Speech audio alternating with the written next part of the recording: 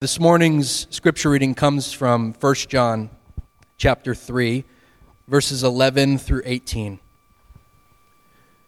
For this is the message that you have heard from the beginning, that we should love one another.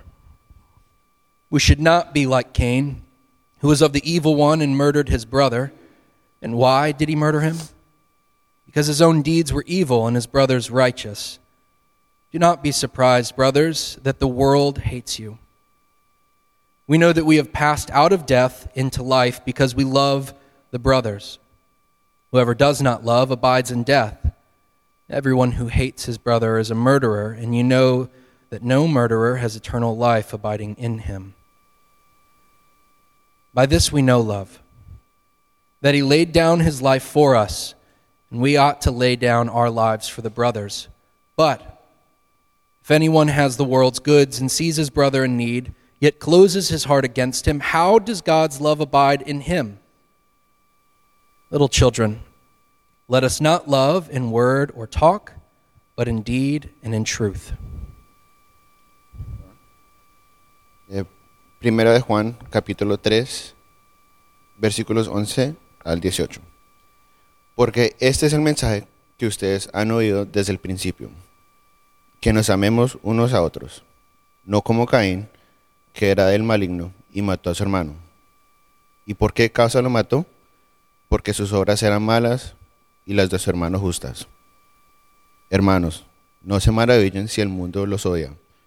Nosotros sabemos que hemos pasado de muerte a vida, porque amamos a los hermanos. El que no ama permanece en muerte. Todo el que aborrece a su hermano es un asesino.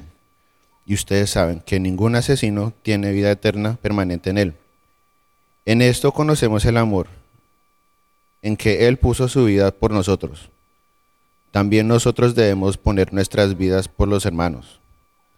Pero el que tiene bienes de este mundo y ve a su hermano en necesidad y cierra su corazón contra él, ¿cómo puede morar el amor de Dios en él? Hijos, no amemos de palabra ninguna, ni de lengua, sino de hecho y en verdad. La palabra de Dios. It's been the reading of God's Word. You may be seated. Good morning, Doxa family. My name is Tyson. If this is your first time here, welcome. Normally, I am with the band. I'm the worship leader here at Doxa Church. But I have the distinct privilege this morning to lead worship in the preaching of God's Word. Oftentimes when meeting someone new, I find myself asking the question, what do you do? Now, obviously, this question is directed with specific intent to learn someone's job or vocation. And if they don't have one, then the follow-up is normally regarding school or future endeavors for career path. In our society, someone's career or vocation is often treated as the most defining aspect of who they are. We can try to derive certain values, interpreted life decisions, or commonalities from the answer to this question. Things like, are they contributing to society? Are they educated? Are they wealthy? Are they important? Are they like me? By trade, I am a title abstractor. In fact, there's a few in the crowd that are also title abstractors. I prefer real estate investigator, but nobody would ever call me that, and it brings unwanted confusion. So as a title abstractor, I find myself in any and every situation when it comes to real estate. One common one being foreclosures. When searching through a foreclosure, I know this is super exciting. This is my life, so bear with me for 5 minutes. When searching through a foreclosure, we have different rules than we would for a normal fee simple deed. Normally, we would come up from what's known as the execution or witness date. But when it comes to foreclosures, we come up from what's known as the public outcry date. The date when the clerk of court auctions off the property to those present that day. And we choose this date for two reasons. One, because it always appears before the execution date. And two, because it was done in the presence of the public. Now, similarly, here's where it makes sense. As John begins this change of thought at the start of today's passage, he is recalling his audience to the apostolic gospel that they first received. The one that came before those other perversions of the gospel, and the one that was done in the presence of the public. And the one or when we what we call it the apostolic gospel, is the good news proclaimed by the apostles of Jesus and written about in the New Testament letters following the four Gospels of Matthew, Mark, Luke, and John. The good news that Jesus, the Son of God and prophesied Messiah, has come into this world to defeat sin and the power over sin, death. And that in paying the debt owed to our sin and reigning victorious over death, this risen Messiah and King has now made us children of God and co-heirs with himself.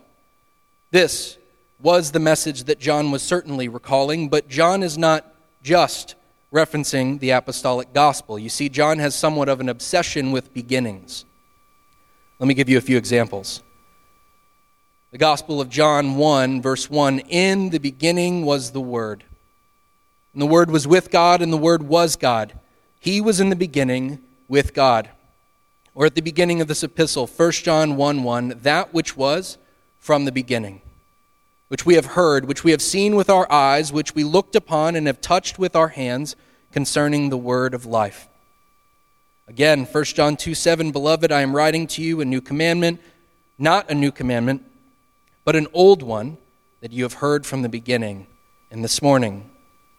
For this is the message that you have heard from the beginning." John is doing something quite beautiful in his writings. He's making a literary connection to display the continuity and consistency of God's plan and character from Genesis to Revelation. My hope for this morning is not to give you my thoughts on 1 John 3:11 through 18, but rather to show that this beautiful message that we should love one another is not simply a right response to the apostolic gospel, but that this was the very message from the beginning. If you're a note taker, to do this, I'm going to break it up into three phases throughout the scriptures that should be on the screen behind me. First being, a people created to love. Second, a people commanded to love. And third, a people completely loved. How Baptist of me, right? 3 C words. Before we continue, I want to ask the Lord to speak to us all in this time and space. So if you would, just pray with me, pray for me, pray for this time.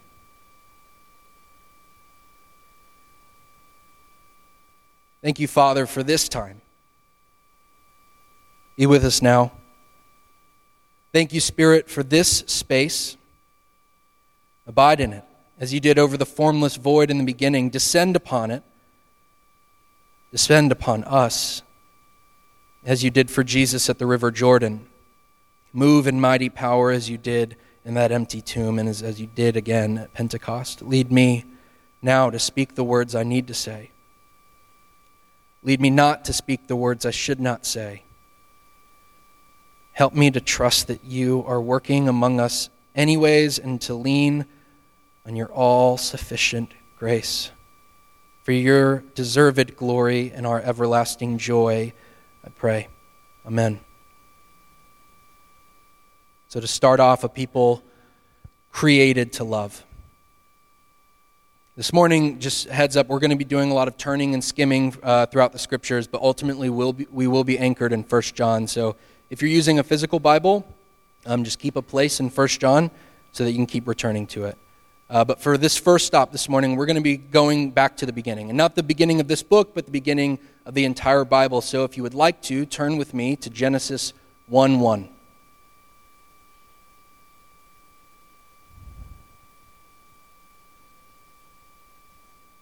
In the beginning, God created the heavens and the earth. The earth was without form and void, and darkness was over the face of the deep, and the Spirit of God was hovering over the face of the waters.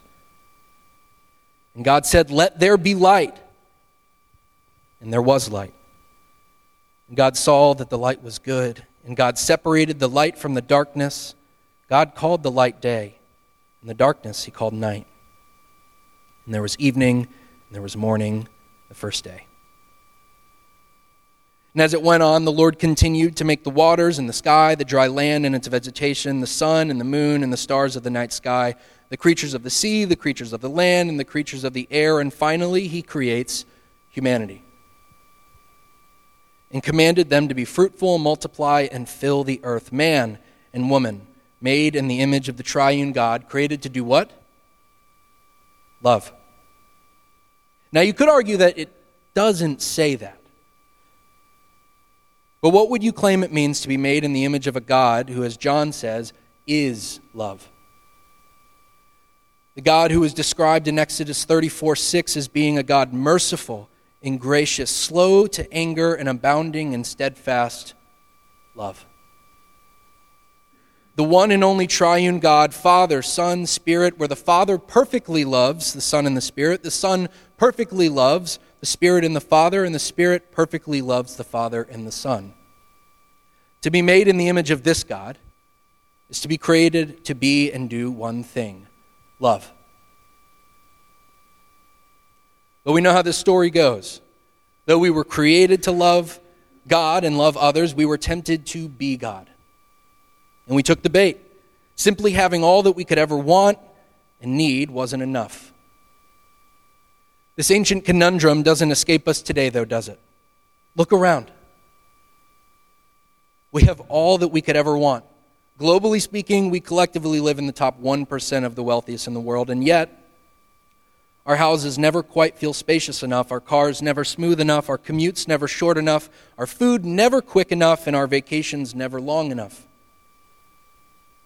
We clumsily and yet willfully fall right in line with our ancient ancestors, Adam and Eve, don't we? God has given us himself. He's literally given us himself, and yet we want more things, more comfort, more success, or worse, we want to be him. We want to take control. This sinful desire of self-gratification and personal grandeur led our ancient ancestors out of Eden, where they had once effortlessly walked and talked with God, and east to a world of toil, strife, and death. A world where eventually in Genesis 4, brother would slay brother. Some light stuff, right? Turn back with me to 1 John 3:11. For this is the message that you have heard from the beginning. We should love one another. We should not be like Cain, who was of the evil one and murdered his brother. And why did he murder him? Because his own deeds were evil and his brother's righteous. Do not be surprised, brothers, that the world hates you. We know that we have passed out of death into life because we love the brothers. Whoever does not love abides in death, and everyone who hates his brother is a murderer. And you know that no murderer has eternal life abiding in him. John, in this poetic sermon of his, likes to speak in stark contrasts. Light and dark, children of God and children of wrath, or children of Satan, and in this instance, love and hate. In this morning's passage, John gives the antithesis, or opposite example of what it means to hear and obey the message to love one another. He draws our attention back to this passage in Genesis, to a world of toil, strife, and death, where a brother kills his own brother.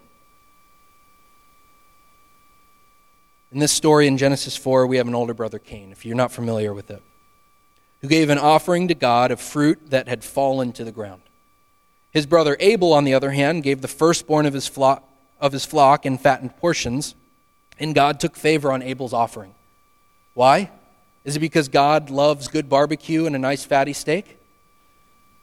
No. Though I might have been partial to such reasons, God was more concerned with the heart behind such a sacrifice. Cain gave that which was no loss to him, fruit that had literally fallen to the ground, the fruit that everybody knows you don't eat. Whereas Abel made a noticeable sacrifice and gave his best portions to God. But Cain, instead of recognizing his own greed and lackluster worship and repenting, became so consumed with that desire of self-gratification and personal grandeur that he killed his own brother. And so John points to this well-known Jewish story and says, don't be like Cain. Love one another. Love one another as I have first loved you. Now, those of us who are familiar with the biblical story know that this was sadly not the climax of such hate, but only the precedent. The story of Genesis, and really the story of the entire Bible, is one of the continued failings of man, met with the continued faithful love of God. Even in this story of Cain, the Lord, out of abundant kindness and compassion, placed a mark on Cain to protect him from anyone that might seek vengeance upon him. For God had created a people for love, and even their overt wickedness wouldn't change this. But after Cain came Lamech, a man so wicked that he prided himself on being 11 times worse than his great-great-great-grandfather Cain.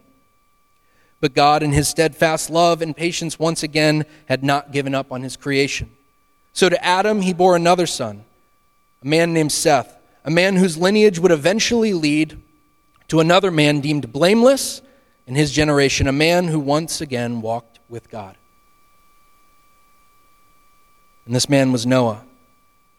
So as men multiplied on the earth, and so did their wickedness, and out of faithful love to his creation, in his plan to redeem it, God created a flood, a fresh start, a man blameless who walked with God, and a new canvas for this to happen. So God made a covenant with Noah and commanded him and his family to be fruitful, and multiply, and fill the earth. Does it sound familiar? But after the flood had subsided and Noah and his family were encamped on land again, Noah became consumed with his wine, and on a shameful night did something unspeakable with his son, worthy of a curse. And so the pattern would continue. A world made to be subdued and a people created to love would be overcome with desire of self-gratification and personal grandeur. Towers were built and nations were scattered. Descendants were promised and covenants were broken. Brothers were tricked and brothers were sold, but God was always faithful. We're almost there. And after about 400 years of God's people dwelling and multiplying in the land of Egypt, things took a fateful turn. The Israelites became enslaved, and their boys slaughtered by a new and threatened Pharaoh, but God rescued one that would eventually return and set his people free. Moses became the vessel through which God would rescue his people, make a new covenant, and restore his presence once again, paving the way for someone who would later come to do this for all people and for good. But God's people, like us, were stiff-necked and unyielding in their ungrateful rage to the God who had led them out of captivity. Though they grumbled for food, he fed them bread that fell from heaven. Though they grumbled for drink, he broke open a rock and poured out a spring of water. Though they lacked faith, he displayed perfect faith and love by making a covenant with them once again to restore them again as his people set apart from the nations. They needed to be reminded, though, and directed towards the love that they were created to be and do. And so, this leads us to the second phase. They became a people commanded to love. It's wild how dry your mouth gets up here.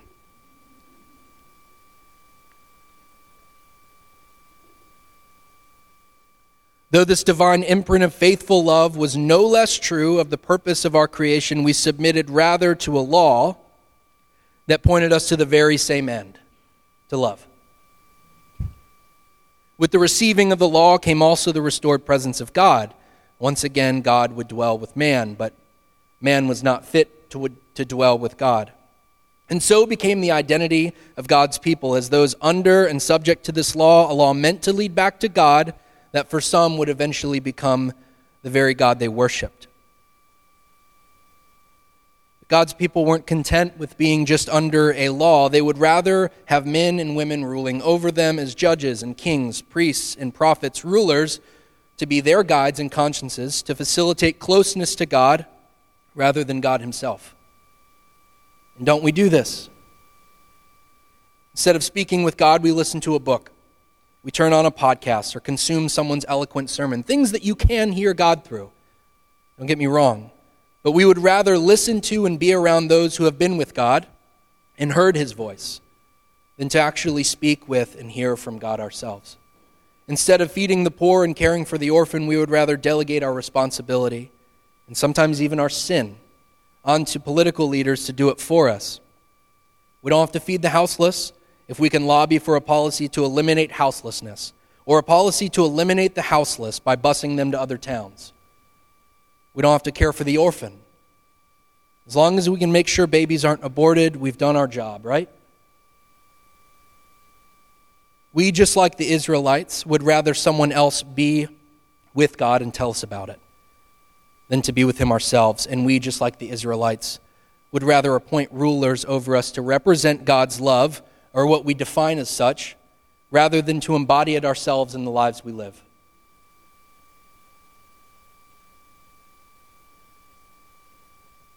Being created in the image of love and commanded to love in return would only prove further our need to recognize that which was always true from the beginning. A greater truth that needed to be realized and embodied before we could ever begin to understand and obey John's words in this morning's passage. This brings us to the third phase. We needed to become a people completely loved. Or as John addresses his audience before and after this gospel recall, beloved.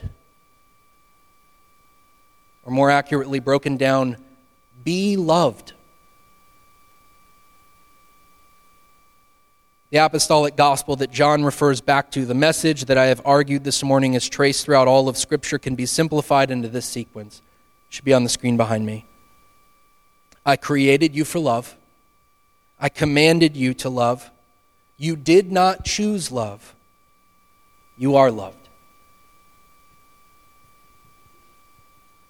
To be loved is to acknowledge a reality that predates your awareness, understanding, or acceptance of such love. In other words, the reality that of you being loved came with no condition of you knowing it, comprehending it, or receiving such a love. But the ability to show love, at least to show the agape love that John is recalling, does have a condition. To show love requires that one does know, understand, and accept the reality that they are loved. Loved by God himself.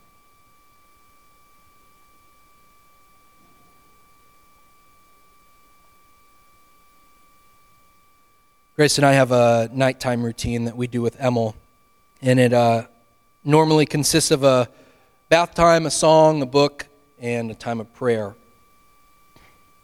One of Grace's favorites to sing is Jesus Loves Me, This I Know. It became so because often I just didn't want to grab my guitar and it was easy enough to remember and sing. But it's such a simple and yet profoundly beautiful song, and I want you guys to do something with me. Maybe strange, but if you would, close your eyes. I'm going to sing it, and then we're going to have nap time. I'm just kidding. Oh, but let's close our eyes. I want to sing it, and if you know the song, sing it with me.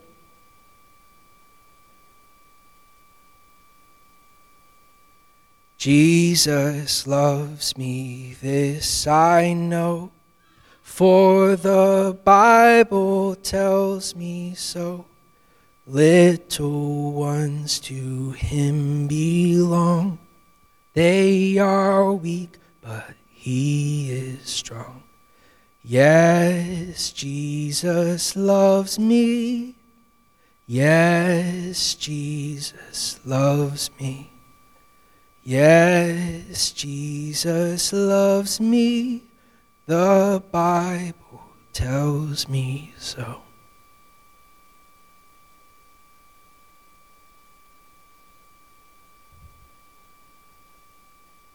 Three times that phrase is repeated. Jesus loves me. Jesus loves me. Jesus loves me. Jesus loves me.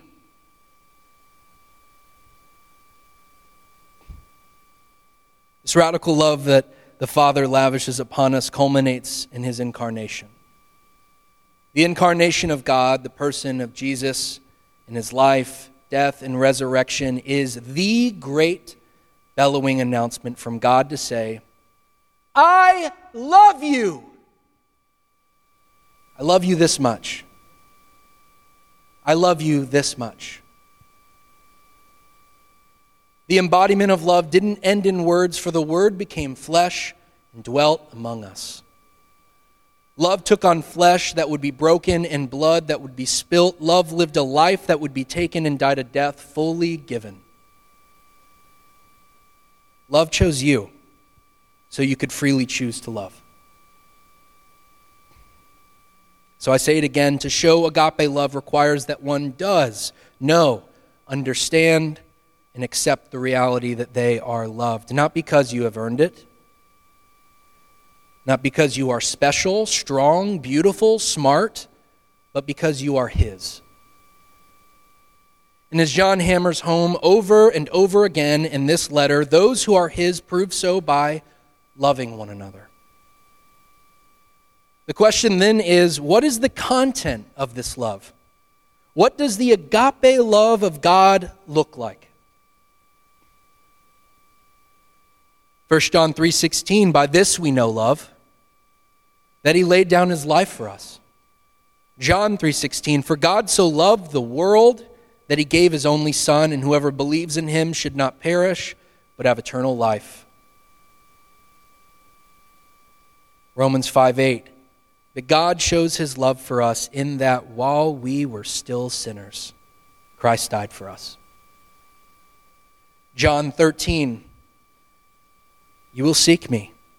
And just as I said to the Jews, so now I also say to you, where I am going, you cannot come. A new commandment I give to you, that you love one another just as I have loved you. You also are to love one another. By this all people will know that you are my disciples, if you have love for one another. John 15 keeps going. It's as if this is the message of the Scriptures. This is my commandment, that you love one another as I have loved you. Greater love has no one than this, that someone laid down his life for his friends. You are my friends if you do what I command you. No longer do I call you servants, for the servant does not know what his master is doing, but I have called you friends. For all that I have heard from my Father I have made known to you. You did not choose me, but I chose you and appointed you that you should go and bear fruit, and that your fruit should abide, so that whatever you ask the Father in my name, He may give to you.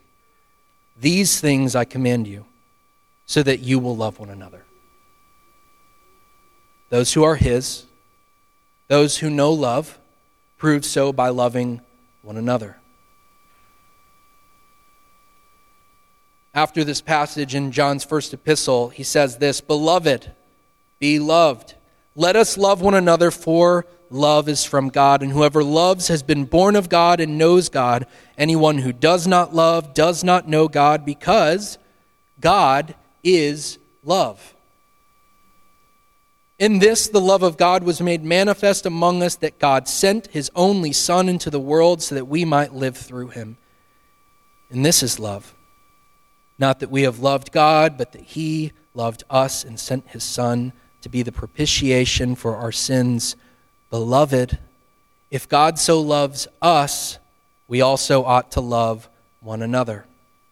Those who are His, those who know love, prove so by loving one another.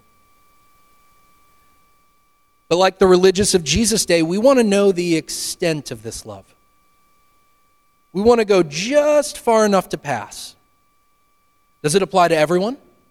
Does it apply to every situation? This parsing out of love's limitations is nothing more than a rebrand of Satan's famous words in the garden. Did God really say? Did God really say that I should love my neighbor and pray for those who persecute me? Who really is my neighbor? What about that guy always wearing a Trump hat? What about that girl at the Black Lives Matter rally? What about that person down the street always flying a rainbow flag? What about that woman who just had an abortion? What about that child who now needs a home? What about that family who has sought refuge in this country and just can't seem to find it? Or the people who live in that neighborhood? Or the people who voted for that person or worship this way or wear those clothes? Even them? Yeah. The whole world. That's how big His love is. For God so loved who? The world. But the questions aren't just in who, but in how. John finishes this morning's section with an appeal to this ancient evasion of faithful love. Little children, let us not love in word or talk, but in deed and in truth. In other words, how do we love, you ask? Through the embodied actions of serving those around you. Frederick Douglass, on July 5th, 1852, 13 years before slavery was officially ended throughout the United States, was asked to give an address and speech about the 4th of July. What a person to ask to give a 4th of July speech. I don't know if the people who invited him to speak got what they wanted, but Frederick Douglass did not hold back any punches, and the punches hurt just as much today. So I'm going to read an excerpt from this over hour-long speech. It'll be on the screen behind me.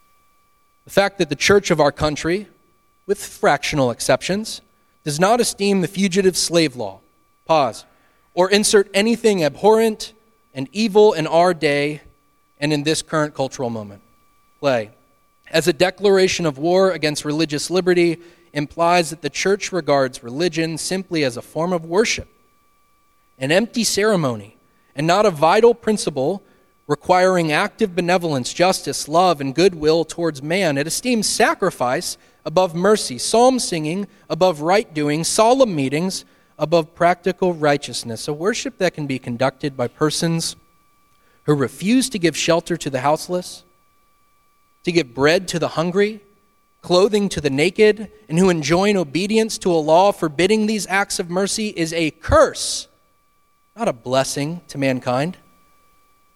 The Bible addresses all such persons as scribes, Pharisees, hypocrites, who pay tithe of mint, anise, cumin, and have omitted the weightier matters of the law, judgment, mercy, and faith.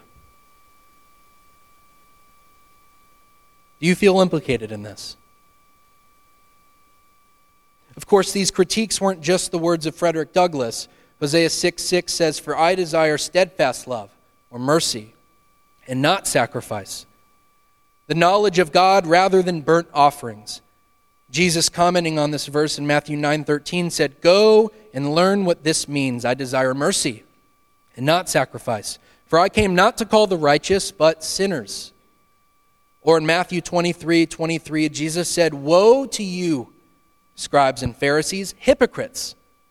For you tithe mint and dill and cumin and have neglected the weightier matters of the law, justice and mercy and faithfulness. These you ought to have done, without neglecting the others." And Jesus, while speaking on the final judgment in Matthew 25, said this, "Come, you who are blessed by the Father, inherit the kingdom prepared for you from the foundation of the world. For I was hungry, and you gave me food. I was thirsty, and you gave me drink. I was a stranger, and you welcomed me. I was naked, and you clothed me. I was sick, and you visited me. I was in prison, and you came to me." And then they responded, asking him when they had done these things. And he continues in verse 40, "And the king will answer them, 'Truly I say to you, as you did it to one of the least of these, my brothers, you did it to me.'" Or James, the brother of Jesus, "If a brother or sister is poorly clothed and lacking in daily food, and one of you says to them, 'Go in peace, be warmed, be filled,' without giving them the things needed for the body, what good is that?" I ask again, do you feel implicated in this?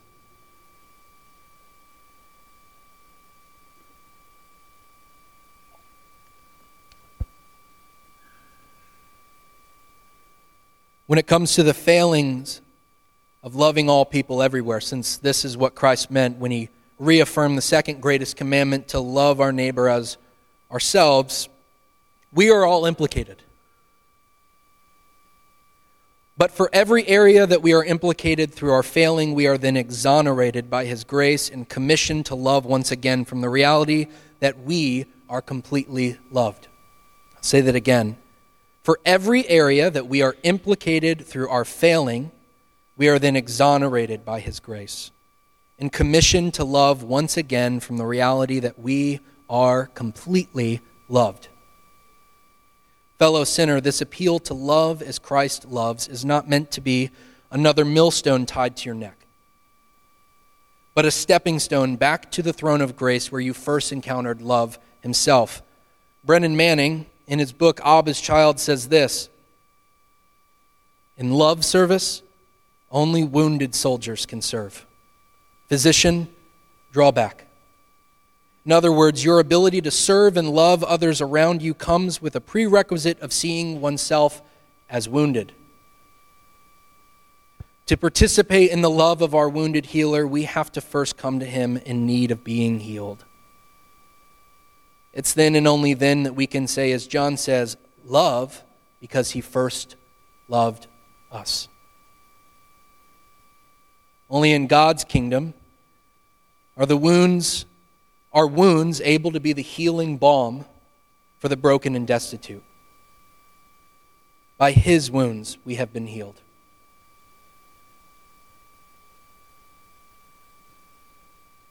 Last week, I left church hungry, tired, and running behind on time. And after spending a month in this passage and a week preparing a message on loving one another from the reality of being loved, all it took was one skipped breakfast, an hour less of sleep, and a few slow cars to ignite in me an anger that felt a lot like Cain.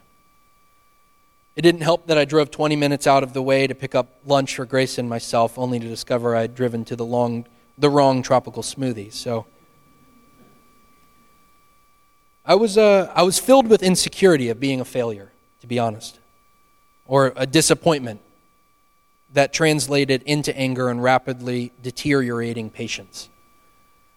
I haven't felt more in need of Jesus to be my rock and source of love in a long time. And that sounds wild, that it was that small thing that triggered it. But I am wounded. My heart is weak. As I sat there in my car beating myself up over this absolutely ridiculous display of fickleness, I felt Jesus reminding me that I was his, and that he didn't stand as my accuser, but as my advocate and friend. The story of the woman caught in adultery for me has become one of the integral ways that I see myself relating and interacting with Jesus.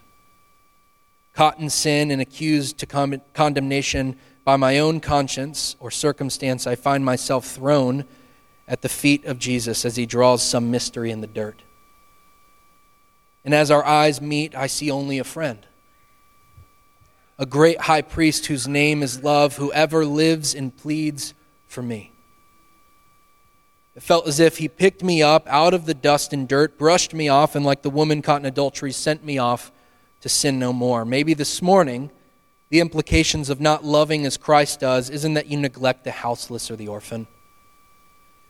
Maybe you don't struggle with wanting more stuff, more comfort, or more success. Maybe you have no struggles with loving people no matter what they look like or believe. Or maybe you're like me and you struggle to love those closest to you. Your spouse, kids, parents, siblings, friends, coworkers. Those who should be easiest to love, you seem to fail at doing. Maybe this call to love for you is a lot more domestic. Maybe there are people here in this very body that Christ is calling you to love more intentionally and specifically this morning. Or maybe he's calling you to let yourself be loved by him, by yourself, and by those around you. Who have you neglected to love? How have you reserved parts of yourself from those around you? How can you better embody the love of Christ today? This morning I opened up with a question that we so often ask each other, the question that we might think derives one's worth or value in this world, but in God's kingdom, the greatest question is not what do you do, but who do you know? Do you know love? Does he know you? Whether you call yourself a child of God or have never known this God of love that I speak of, I ask you this. Have you experienced the grace of God? Do you think you need it as much as everyone else? As much as anyone else? If the answer to either of these questions is not 100% unequivocally yes, then I invite you this morning to do so. I invite you to humbly approach the throne of grace, a throne made of dirt where the Son of Man is knelt drawing. A throne where you are implicated, charged, and guilty. And yet the King of Kings, worthy alone to cast the first stone of condemnation, places his hand on your shoulder and says, "Sister, brother, rise, go, sin no more." Whether for the first time or the millionth, I invite you to approach this throne. Here you will realize that you are the beloved. And from here you will be commissioned to love those around you, not in word or talk, but in deed and in truth. I'm going to pray. As I pray, the band is going to come up, and Randy's going to lead us into a time of communion. So if you would, pray with me.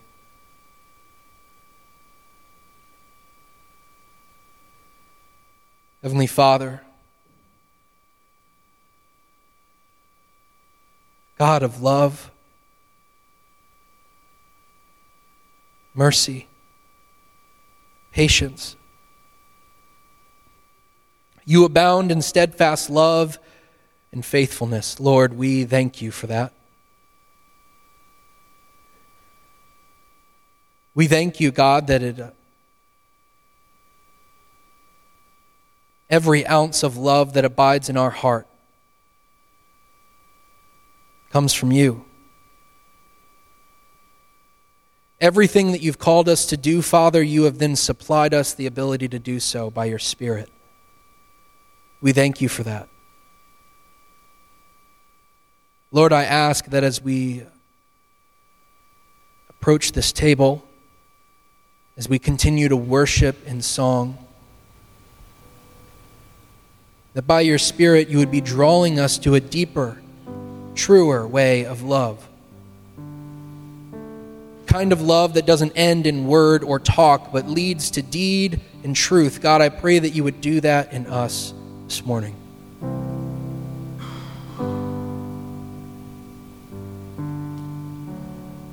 Thank you, Father, for your love.